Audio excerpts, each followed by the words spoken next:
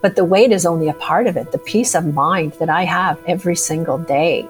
I'm clear-headed. I have clarity. I can do a job. I can focus on other people. It's incredible the serenity that you get around food addiction once that's gone, and the ability that opens up your life. Food Addiction is a podcast which explores the disease of food addiction and presents the solution. We interview professionals and counselors who specialize in the disease of food addiction, and we interview individuals who have successfully recovered from food addiction and discuss how they did it. Esther Helga Goodmans-Dottir was motivated to change careers after she recovered from food addiction by opening a food addiction treatment center and the InFact School, the world's first and only sugar and food addiction counseling training, which offers a recognized certification. Check out the website for more information on obtaining this certification, as well as proven recovery programs at infactschool.com. Listen to these episodes as we discuss the problem and the solution around food addiction.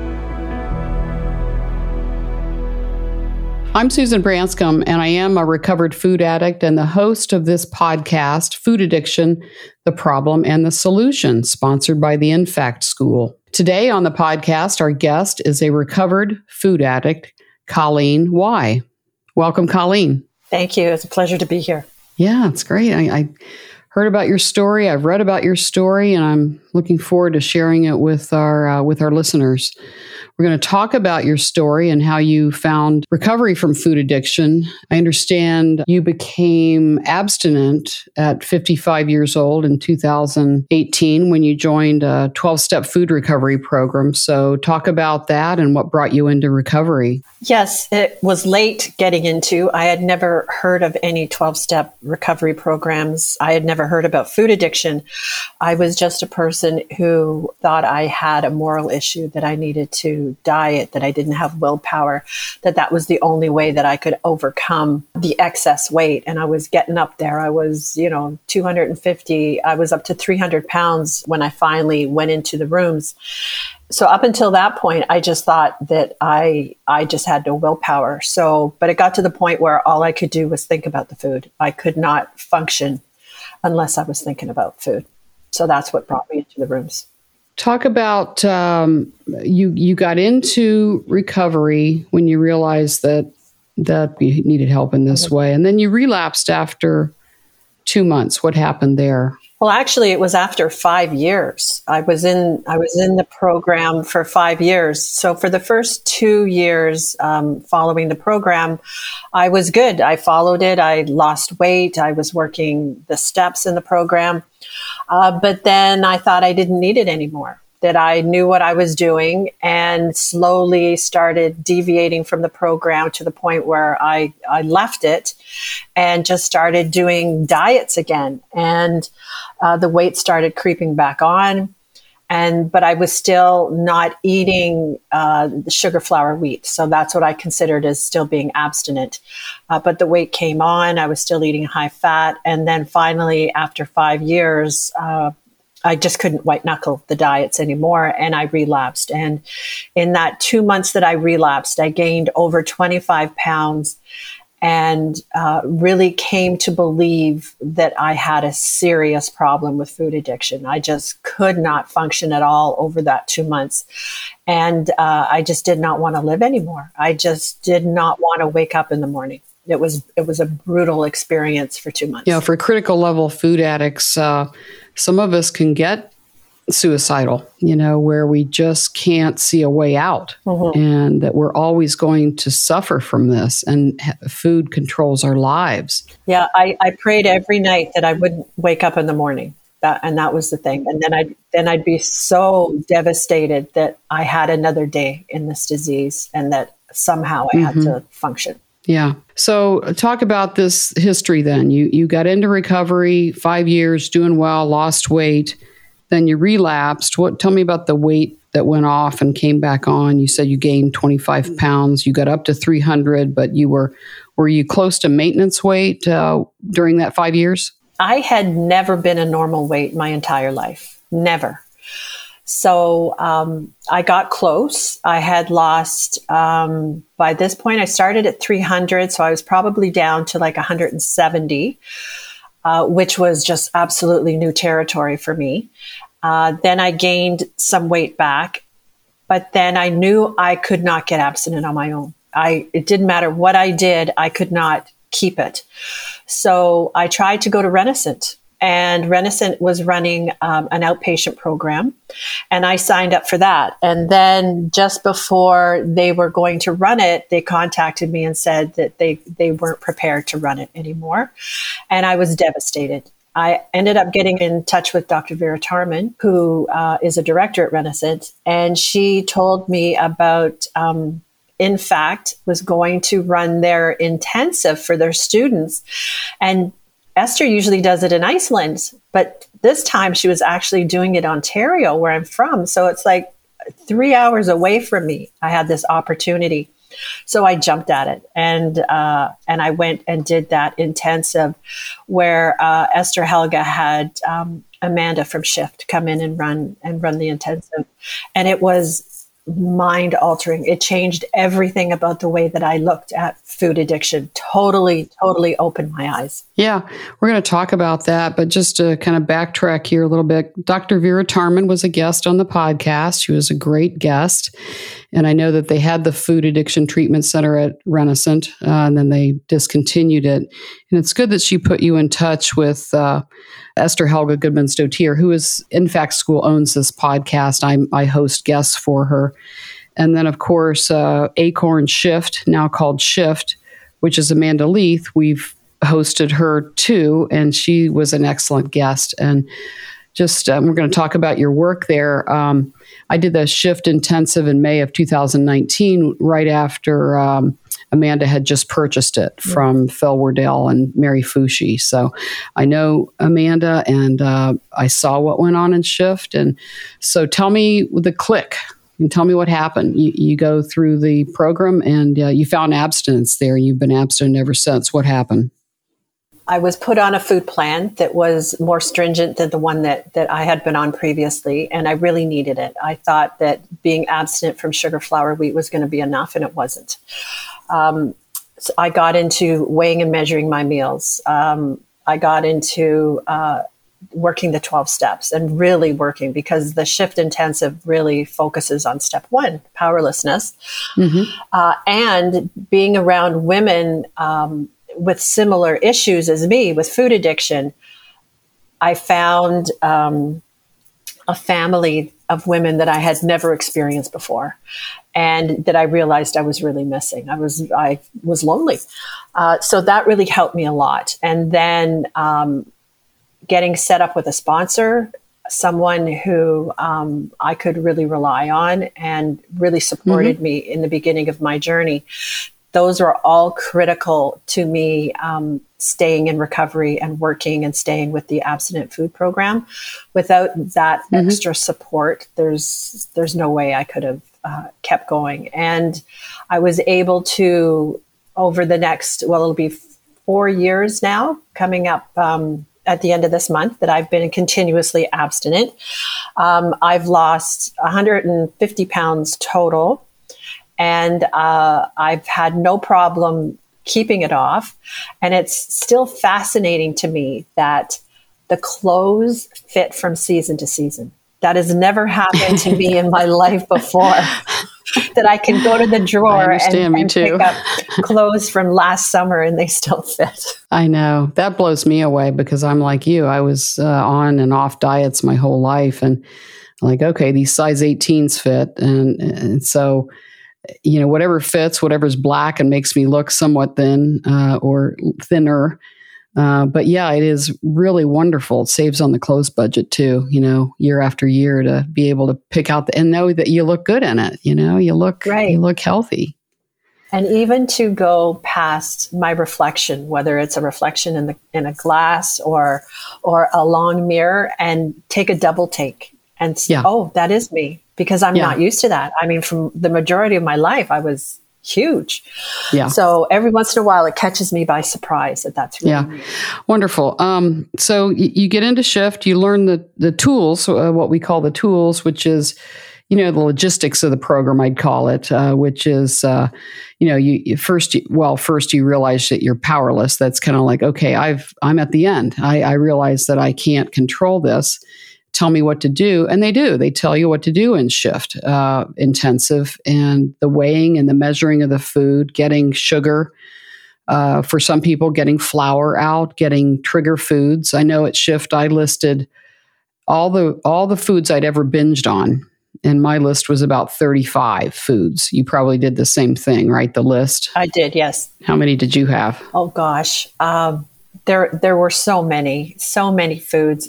And I still encourage my sponsees now to fill out that same list, because not only do I want to know what foods that are not good for me, that will cause a trigger, but I also like to be able to look at that list and see what foods I can eat, which is a really good part of that process too.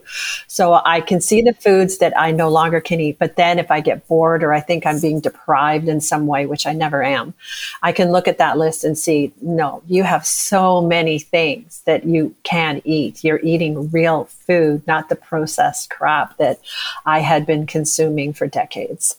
Right. Well, let's talk about some of the recovery work that you did there. But first, let's talk about your childhood. Many of us come in here and we've had childhoods where, it was not a supportive environment. It was a negative environment, perhaps aggressive, hostile. And as children, it sounds like you were like me, used food to cope with it. It kind of helped us survive, what was going on. So talk about some of the things that you faced in your childhood that you think may have contributed to your food addiction. My father was an alcoholic. He would drink on Friday and Saturday night and be able to stay sober so that he could work through the week. And it was terrifying. He was a mean drunk. He would drink heavily on Friday and Saturday and come home and be verbally abusive, never physically, but verbally abusive. And there was always the fear, like we didn't know who we were going to get when he came home. Right. So being the girl in the family from a very strict upbringing, I was not allowed to go out in the evening. So I had to stay home and listen to what was going on. Yeah. And I did cope with food. And eventually my mother started drinking as well, but she was not a weekend drunk. She was a chronic alcoholic, and she drank all the time and would disappear for periods of a time. And it was very difficult. And I turned to food, but I didn't realize that's what I was doing until I got into recovery myself. And I just always vowed that I would never be an alcoholic like my parents. I would never do that to my children. I would never live that life. And then realizing that I did exactly what they did, except I did it with food. Yeah. And that was my means of coping. And at the time, it's what got me through. If I didn't have the food and, the opportunity to find some comfort in the food, I have no idea where I would have been in my childhood, in my teen years. Yeah, I agree with that. I mean, my dad would be drunk and be mean, and even when he was sober and coming off a bender, he would be mean, and so we were just kind of like tiptoeing around not to set him off, and that's not a good way to live. My mother was emotionally checked out, so. Yeah, it's, was not an ideal by any means environment for a child to grow up in, yours or mine. And so we used food to help us feel better, and it worked. And it sounds like you were talking about being, you were in school athletics, and you were weighed 50 pounds more than your teammates in college. And so you were carrying extra weight. Talk about that. I always carried extra weight. I was always the bigger kid. Yeah. And there was actually one year, I think it was like I was in grade 7, and we had the school picture. And it was the one year that I was closest to being a normal weight. And I really wanted that picture. And my mother gave me the $7 that I needed to purchase it. And I spent it on junk food. I never bought the picture because I could not go without having this junk food.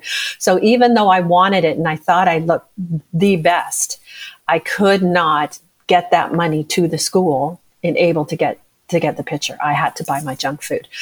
And then as I got into high school, the weight started creeping up. But thankfully, I was athletic. I did join school teams, and that helped to keep the weight down with all the practices and the games, etc.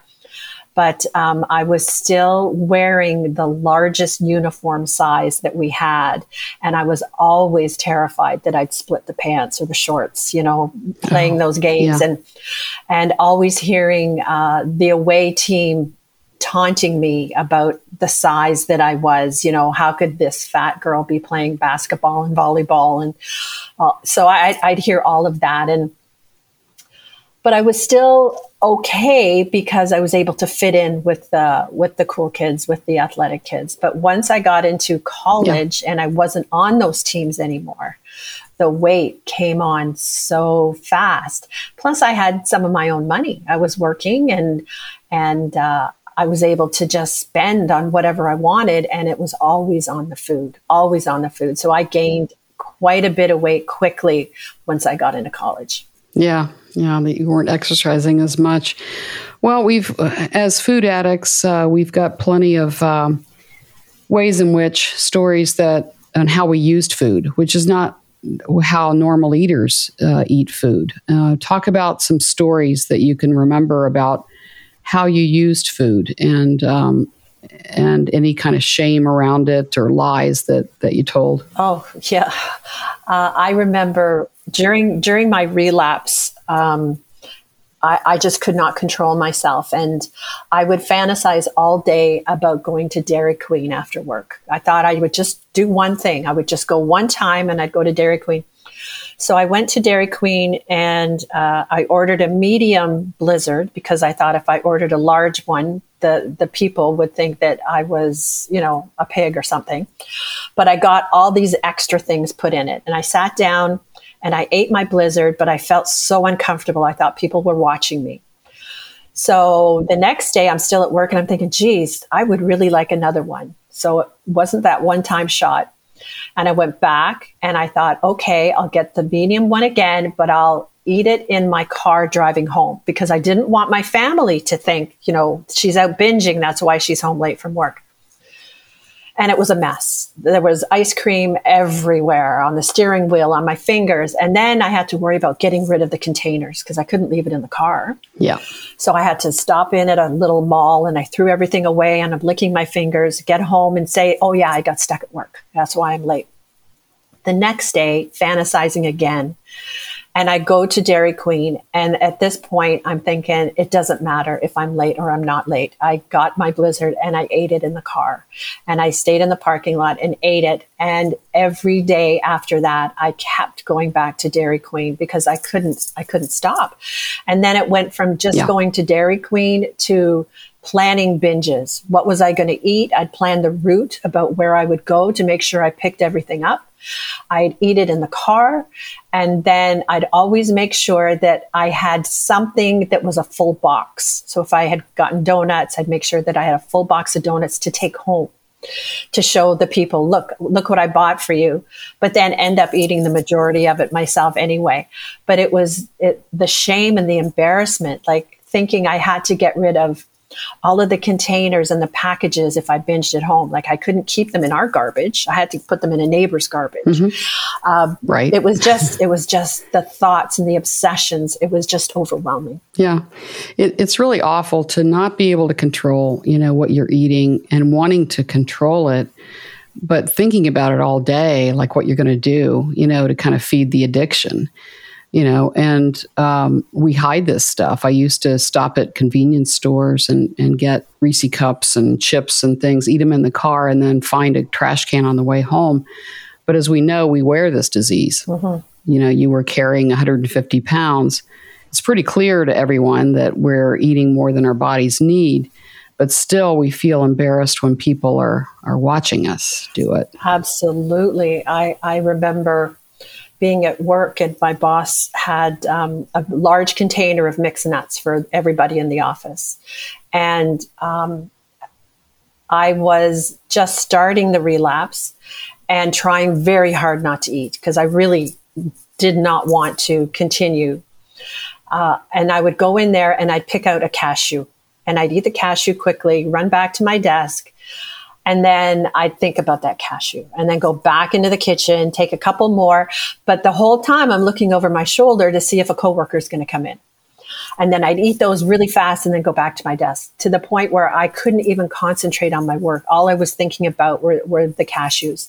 And then by the next day, it's like, it's not just the cashews, it's going to be more. And by the end of the week, I'd eaten the entire container and just shoving them down, like with my cheeks, like a chipmunk, just shoving it down and trying to chew as quickly as I could, because I did not want anyone to come in and see me. I was just so embarrassed by these binges. Yeah. I mean, we learn when we're in recovery that we are different as addicts, and with food, where food, once we ingest it, something sugary, something like cashews or something kind of trigger food, chips and salsa, pizza for me, that we just want more and more and more of it. And it triggers a dopamine response, a physical allergy, a physical response. And then once we get it, our minds then continue to just obsessively think about it. And then we're not happy until we start eating it again. So it's this vicious cycle. And we don't want to do it. No, right? No, absolutely. And I'm miserable the entire time I'm eating it. I'm not enjoying it. There's no enjoyment in the food whatsoever. It's just such a need that I need to have it. And yeah, you have to do it. I have to do it. Yeah. I have no choice whatsoever. Yeah. I'm going to give a couple of quotes from your writing that are really pretty profound. And then we're going to talk about some of the recovery work you did at Shift. You say, "Food was my friend, my lover, my companion. I could always rely on food to be there and comfort me when I had no one to turn to." And you said, "Food helped me to feel calm, normal, accepted, loved, and enough. I was raised to not show anger, to be seen and not heard. A woman's place is in the home, raising a family and obeying the husband. I felt my purpose was to take care of others and not consider the cost to myself. There were decades of repressed anger and resentment, and I used food to help me cope with all of life's ups and downs." So, yeah, food's our friend. It's the thing that doesn't argue back, it's we can rely on it, right? And it works. I had no idea how angry I was through all of that. And it was only in recovery and working the steps and coming to see what my life was like that I was able to start doing some of that recovery work, because that's why I went to the food, all this emotional. So yeah. I just thought I was an emotional eater. We'd hear about it so often in magazines and television. You see the girl that had the breakup and you'd see her eating that pint of ice cream, and it was normalized that that's what you did when you had extreme emotions, that it was okay to go to food. So I didn't realize until I did get into recovery and learn about food addiction that there was something different about me specifically when it came to food, that this was not really normal. I knew that the way I ate was not normal, but I didn't know why it wasn't normal. I just kept thinking I had a lack of willpower, that I just could not do what other people could do. So I kept beating myself up because I couldn't do it. Yeah, talk about the anger and resentment. So you probably didn't realize you were angry of all the years of things that had occurred with you. And I would assume that in Shift, with some of the emotional work they do there, that you found out, yeah, I'm angry. I've got resentment. How did you get in touch with that, and how did you work through it? Well, the first intensive I went to, that was Esther's intensive led by Amanda at Shift, on the first day, she asked me how I was feeling. And I totally blanked out. I had no idea what I was feeling. I had never tapped into emotions at all. So she literally had to list, are you happy? Are you sad? Are you angry? And I thought, what does that mean? And then I thought, oh yeah, I'm sad. And then the anger. Then when I really started tapping into the anger, that's what really bubbled up, because I'd never had an opportunity to explore any of that anger. It was always shoved down, especially with the food, because I wasn't allowed to speak about it. So that was really very instrumental But it still took Amanda repeating over and over again different emotions that it was possible to have before I could relate to actually having those emotions. Yeah. What did you find that you were angry about? I was angry about a lot. I was angry at myself for putting up with so much. I'm very codependent, so I put up with a lot of stuff. I always put my family, my friends, my job, everything went first before me. But I was also angry with my parents. I was angry with my spouse. I was angry with employers. I was just one really angry person. And I never realized it until I got into recovery. I thought I was a martyr. I thought I was self-sacrificing to do for everyone else, when in fact it was, I just wanted them to do what I wanted them to do. I wanted to control them, so I didn't have emotion. Yeah. If you did what I told you to do, I wouldn't get upset. I wouldn't have to eat this food. Right. You're the reason I'm eating all of this stuff, because I'm an emotional eater. So understanding that it was this anger and this resentment that I had really opened my eyes to see that I was the problem. I was the problem. Mm-hmm. The food was the solution, but I was the problem. Right. Yeah. And we realize that we have to take responsibility for how we want to be and how we want to live. And it's not other people. We have a responsibility to really, truly love ourselves, right? And treat ourselves with respect. Yeah, I mean, it sounds like your childhood was similar to mine in that I wasn't encouraged to feel my emotions. If I felt emotions, I was encouraged to work harder. Just ignore them, they'll go away. And so even today, I have to list out emotions and really get in touch with how I'm feeling, because sometimes I can still get off track and not really feel. And when I do feel, I have to process it, which is the stuff I used to use food over. Exactly. Like I do a nightly check-in, and part of my nightly check-in, I list the emotions I had during the day, but I still need a cheat sheet. Mm-hmm. I keep a sheet next to me to try and help me understand what these emotions are, because I often don't realize, and doing this nightly check-in has been really, really helpful. Mm-hmm. And as we work the program, when we have people that work the 12-step recovery, and in this program, sponsors and whatnot, they help us see ourselves. Absolutely. And reflect back what they're hearing. So it's not just us. It's not just, spiritual higher power. It's other people saying, here's what I'm hearing, Susan. You can't write that email. You can't control your daughter or your son. Exactly. I remember my first sponsor after the relapse was very instrumental for me when she said that, you do not have the choice of who you are loving and kind to. Because I really struggled. I wanted to hold on to some of those resentments. I thought they still served me. But when it came down to it, I could not have a life that I wanted to live, hold on to those resentments. And her saying that I don't have the right to choose who I am loving and kind to. I need to be loving and kind to everyone. Yeah. Really helped me a lot to realize that I needed to change. Right. Yeah. It's just a whole new way to live. But let's, before we get into your recovery, I had a bottom, and I'd like to talk about your bottom, where I was really, I have a video in my head of eating fudge, standing in a kitchen by myself, and just realizing that this is what my life was, weighing 200 pounds, not being able to stop once I started. And just thought, this is going to be my life unless I have a change. And in that moment, I thought that's not the way I want to live. So tell me about your bottom, and when you just really sort of, I see it as being rescuing ourselves, caring and loving ourselves enough to rescue us. Yeah. So about 9 years ago, when I was 55 years old, I was 300 pounds and I was miserable. Didn't want to live anymore. A couple of years prior to that, I had spent $16,000 to have a lap band put in to try to help me lose the weight, because I was always using outside sources. And it didn't work. It made my life miserable. I couldn't eat properly, and I gained weight. having the lap band in. So I was absolutely out of answers. I had no idea what else I could possibly do to try to get this weight off.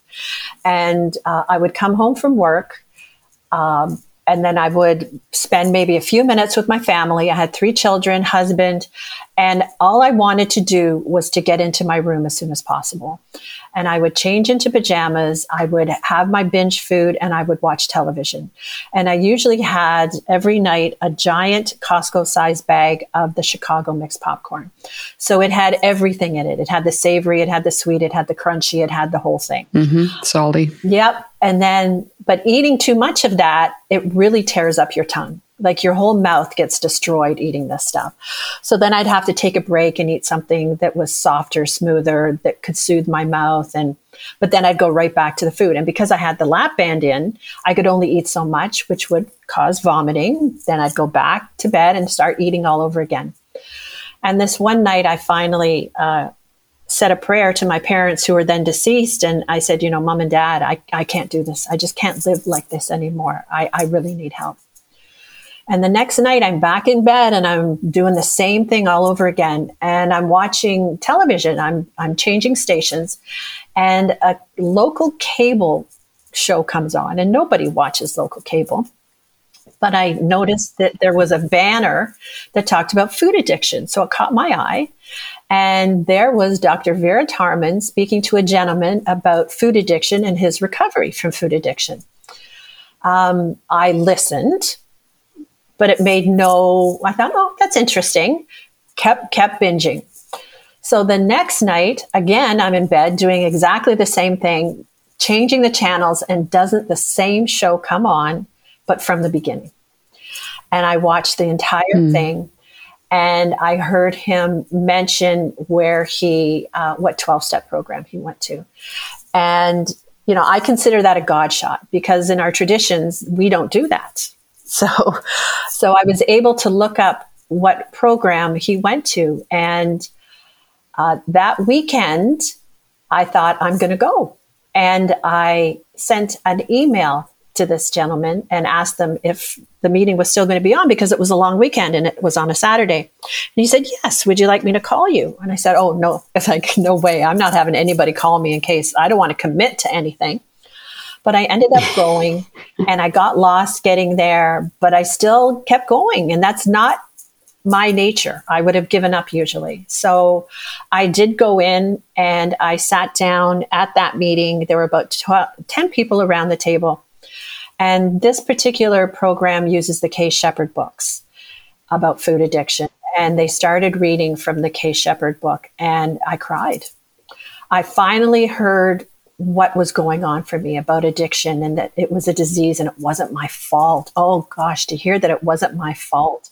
And I cried through the whole meeting, and I purchased the books and I read the books and I binged on the way home. I still went to drive-through, but I went back the next week and I cried again and listened to more people and had people call me. And then the next week I went back, I cried some more, but then decided that this was it. This was the time that I could follow this program, because the Kay Shepherd comes with a food plan.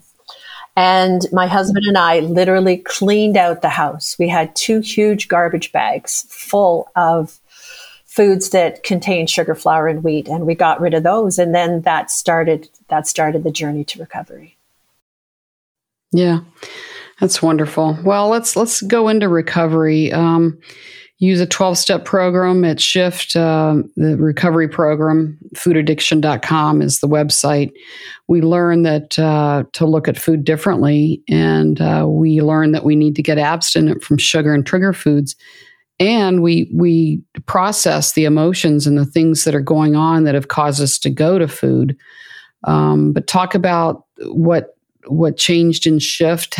Did the cravings and withdrawal you faced, how long did that last? Or I assume you had cravings and withdrawal there. Yeah, absolutely. The cravings and the withdrawal lasted, I would say, 2 to 3 weeks.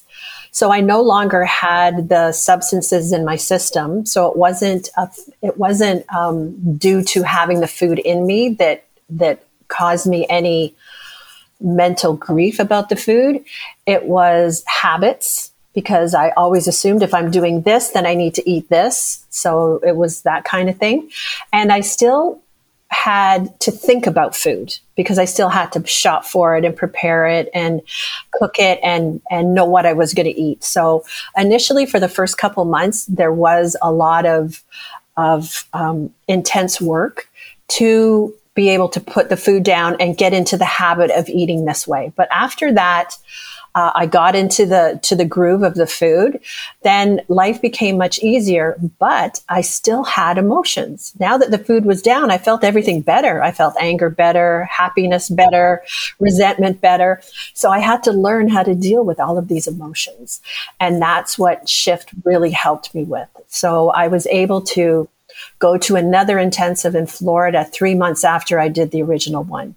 And Amanda and Phil Wardell helped me to process emotions and to discover emotions that, to feel things, to legitimately feel anger and sadness and to cry. And it was very, very helpful and just reinforced my recovery. And then I had opportunities to go to Shift 3 days where alumni get to go and work together for 3 days and do this process work so that we can have issues, bring them to the group and have them worked on and get feedback, which is so important to hear from the counselors and to hear from my peers. They're telling me things that I couldn't see in myself. So everything just kind of grew on the next. And it's been really, really valuable to keep working on myself, to do codependency courses and to keep doing 12-step work so that I can keep developing. I never want to be able to go back and be that person that I was. I enjoy the way that I live now. Sounds wonderful. And,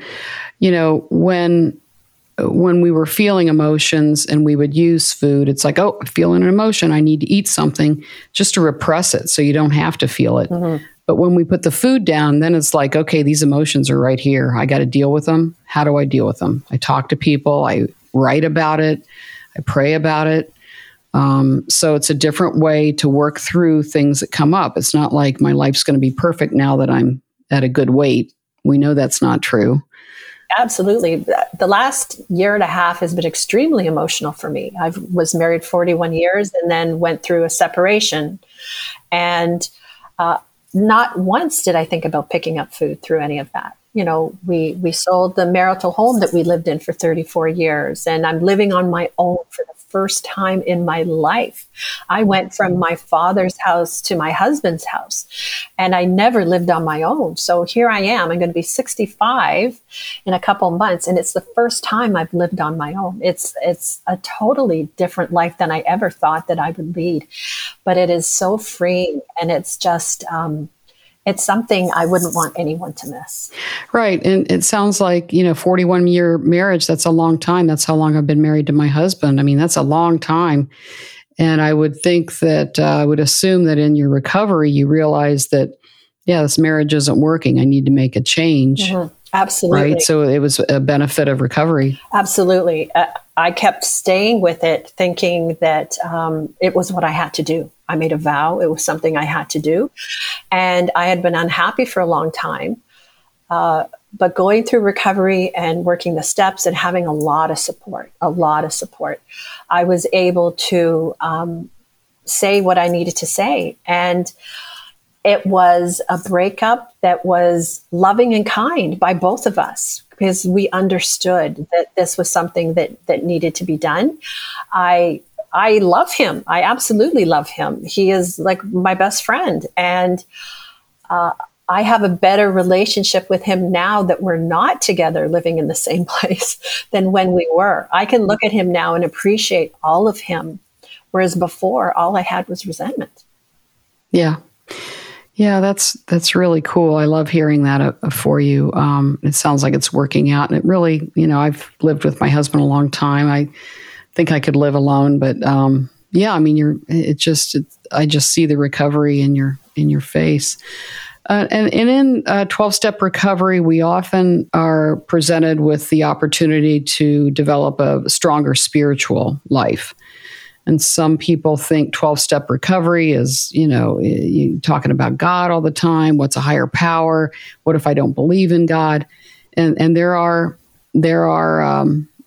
provisions available to people who don't believe in a traditional God. So talk about your spiritual life and how that changed. The first time I got recovery, the first 5 years, I really didn't have a strong spiritual life. I really did not believe in a higher power. I said the words because I thought that's what people wanted to hear. But it was, now I can see, because I did not have strong spiritual connection, that's why I relapsed. I had nothing else to turn to. I was doing this all on my own. And when I got back into recovery, I realized I had to have a very strong higher power, something that I had absolute faith and trust in. And it took me a little while to come up with what I needed. And one of the assignments that was given to me by a sponsor was, write out the assets that you would want your higher power to have. Like, really, what do you want in a higher power? And I'm writing all of these wonderful characteristics out. And all of a sudden it dawned on me that was my nanny, my grandmother. And from that connection, I was able then to think and imagine what I needed this higher power to be. And it was just love. It was just love and comfort and hugs and this sense of warmth, and that I could do nothing wrong, that I would always be forgiven. And that helped me to start on a spiritual journey that I really spend time every day developing. I have such faith and trust in a higher power now that I know that things don't just happen by coincidence. Not the way my life has been, especially in the last 2 years. I am definitely guided, and I am just so grateful that people have been put in my life that have helped me tremendously on my journey in the last 2 years, that there's no way I could have manufactured any of this on my own. So it's just having the willingness to believe that there is something there that is much greater than me. I don't have to call it God if I don't want to. But it's just this sense of being taken care of that has helped so much. And I have this yearning to find out more. And I do a lot of reading. I listen to podcasts. I take different workshops just to help with my connection with my higher power, to enrich it so that it never stagnates. Right. Yeah, I have the same experience, that I know I'm not alone when I meditate. I know that there is some force out there looking out for me and guiding my life. And I can't explain it always. But I still have faith. There are people they're popes and people in the Catholic religion that question their faith sometimes, but you have to get back to having faith. And I think your experience with, being in your pajamas and looking at the television 2 nights in a row and seeing, a solution that was presented before you is not an accident. It's not a coincidence. And I think you see that. You called it a God shot. Yeah, it's a God shot. Those are things that happen that we can't explain, but it led you to this path. Absolutely. Is it odd or is it God? And I firmly believe that. And doing gratitudes every single day helps me to realize that I have nothing to do with this. This has all been given to me. Well, talk about emotional sobriety. We talk about this program, and there are what are called dry drunks. You're sober, you're not eating, but you're not happy. You're not grounded. You're not peaceful. You're not serene. What would you say about emotional sobriety as it relates to you? Well, I did not have emotional sobriety when the first 5 years that I got abstinent. That's why I was miserable. I kept trying to do it on my own. And I was a dry drunk. Absolutely. I was white knuckling everything again. And I just couldn't do it, just like for all the decades prior to that. So this time around, emotional sobriety, I know has to be uppermost in my mind. I know that if I start thinking about food, then I know there's something wrong with my spiritual program, that there's a deficit there somewhere. If smells, all of a sudden I'm noticing a food smell that I never noticed before, there's something wrong with my spiritual program, that something's missing. Did I not go to a meeting? Did I not make a phone call today? whatever it is, there is something missing in my program that I need to evaluate again and bring that back up, because right now I have strong neutrality around food. I can serve it. I can be around it. I go to restaurants. I do all kinds of things. So food really is a non-issue for me now. I enjoy the food that I eat. It's, I've got it to a point where it's pretty simple, but I enjoy it tremendously. So if something is off whack, if I notice food, anything, then I know that it's a problem with me. And something definitely needs to be addressed at that point. So you were at 300 pounds. Are you at your maintenance weight at this point? Well, I don't have a scale anymore, a body scale. So, and my clothes fit. So part of my program used to be weighing myself every month, but I did not get a scale when I moved, and I haven't purchased one yet, and my clothes still fit. So I believe I am at the weight that my body wants me to be. I've stabilized at this weight, at 150 pounds, and I'm not going up. I'm not going down, at least not dramatically enough that my clothes don't fit. And I'm perfectly happy with that. I used to obsess about the scale. I used to weigh myself 20 times a day, go to the bathroom and see what I weighed, eat something, see what I weighed. It was part of the obsession with the food and the weight. So now, not even to think that I need to hop on a scale is a miracle in itself. Yeah, in my program, I weigh myself once a week, every Friday morning, and I weighed myself this morning, and I weigh exactly what I've weighed for the last 2 months, But it can affect my mind when I step on it. Like if I'm up a pound or down a pound, it can have the same sort of effect. So there are people in the programs that choose not to, with their sponsors, to not weigh themselves and be perfectly okay with it. But so you're a recovered food addict. What do you do on a daily basis to stay abstinent from eating addictively, compulsively as an addict?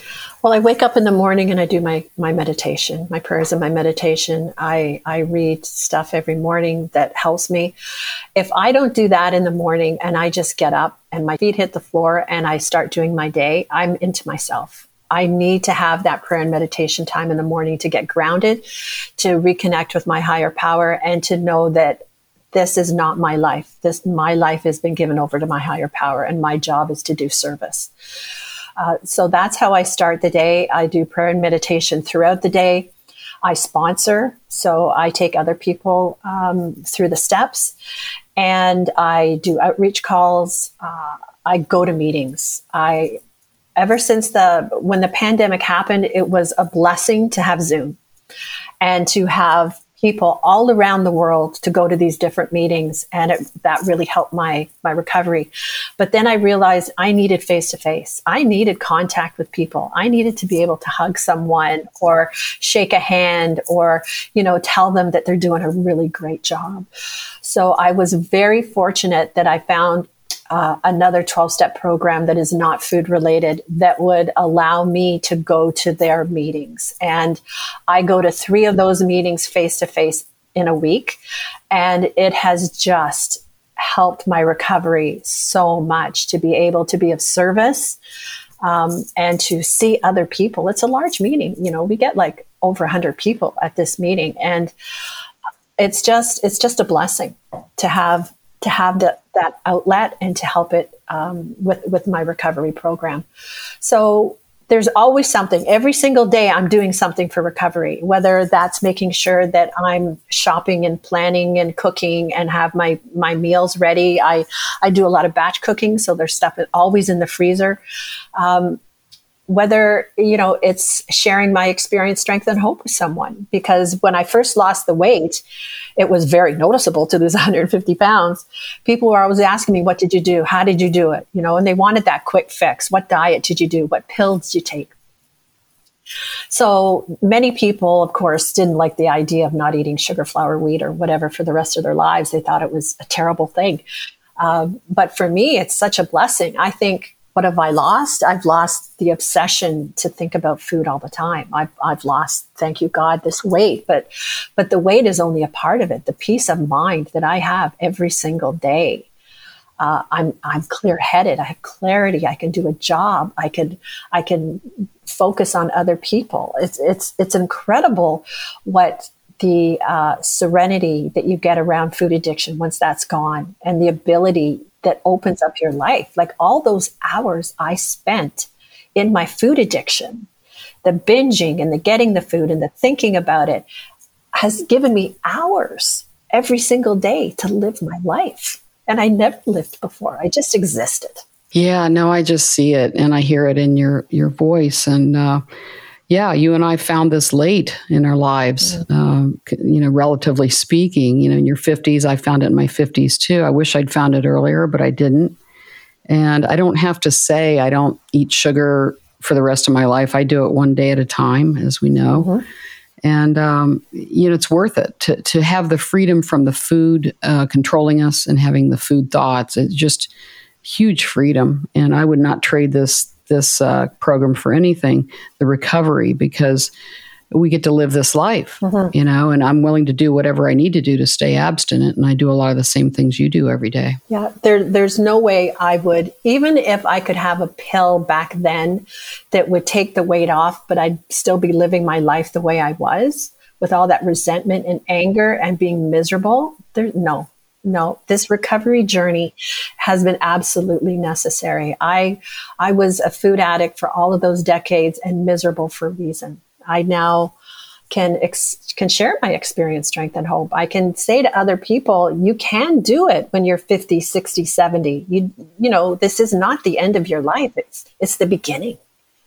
This is just a new beginning to my life that I never thought was possible. Well, we really appreciate you sharing your experience, strength, and hope with us today. It's an incredible story. Congratulations on just taking responsibility for your life and loving yourself enough to be happy and free from this. Thanks, so I relate to a lot of what you've said today, and I think this will be helpful to our listeners. I'm going to ask you one more question as we close out. What message would you give the still suffering food addict, compulsive overeater from your experience? That there is hope. That as many times as you may have tried to lose the weight or to get rid of the obsession, it is possible. That there is hope out there. Mm-hmm. And it could be just hearing a phrase from someone or seeing someone that clicks. And I can't tell you when that click will happen, but it will happen. Just don't leave. Just keep trying. It will happen. And what is waiting for you on the other side is just a miracle that you could never, ever dream possible. Yeah.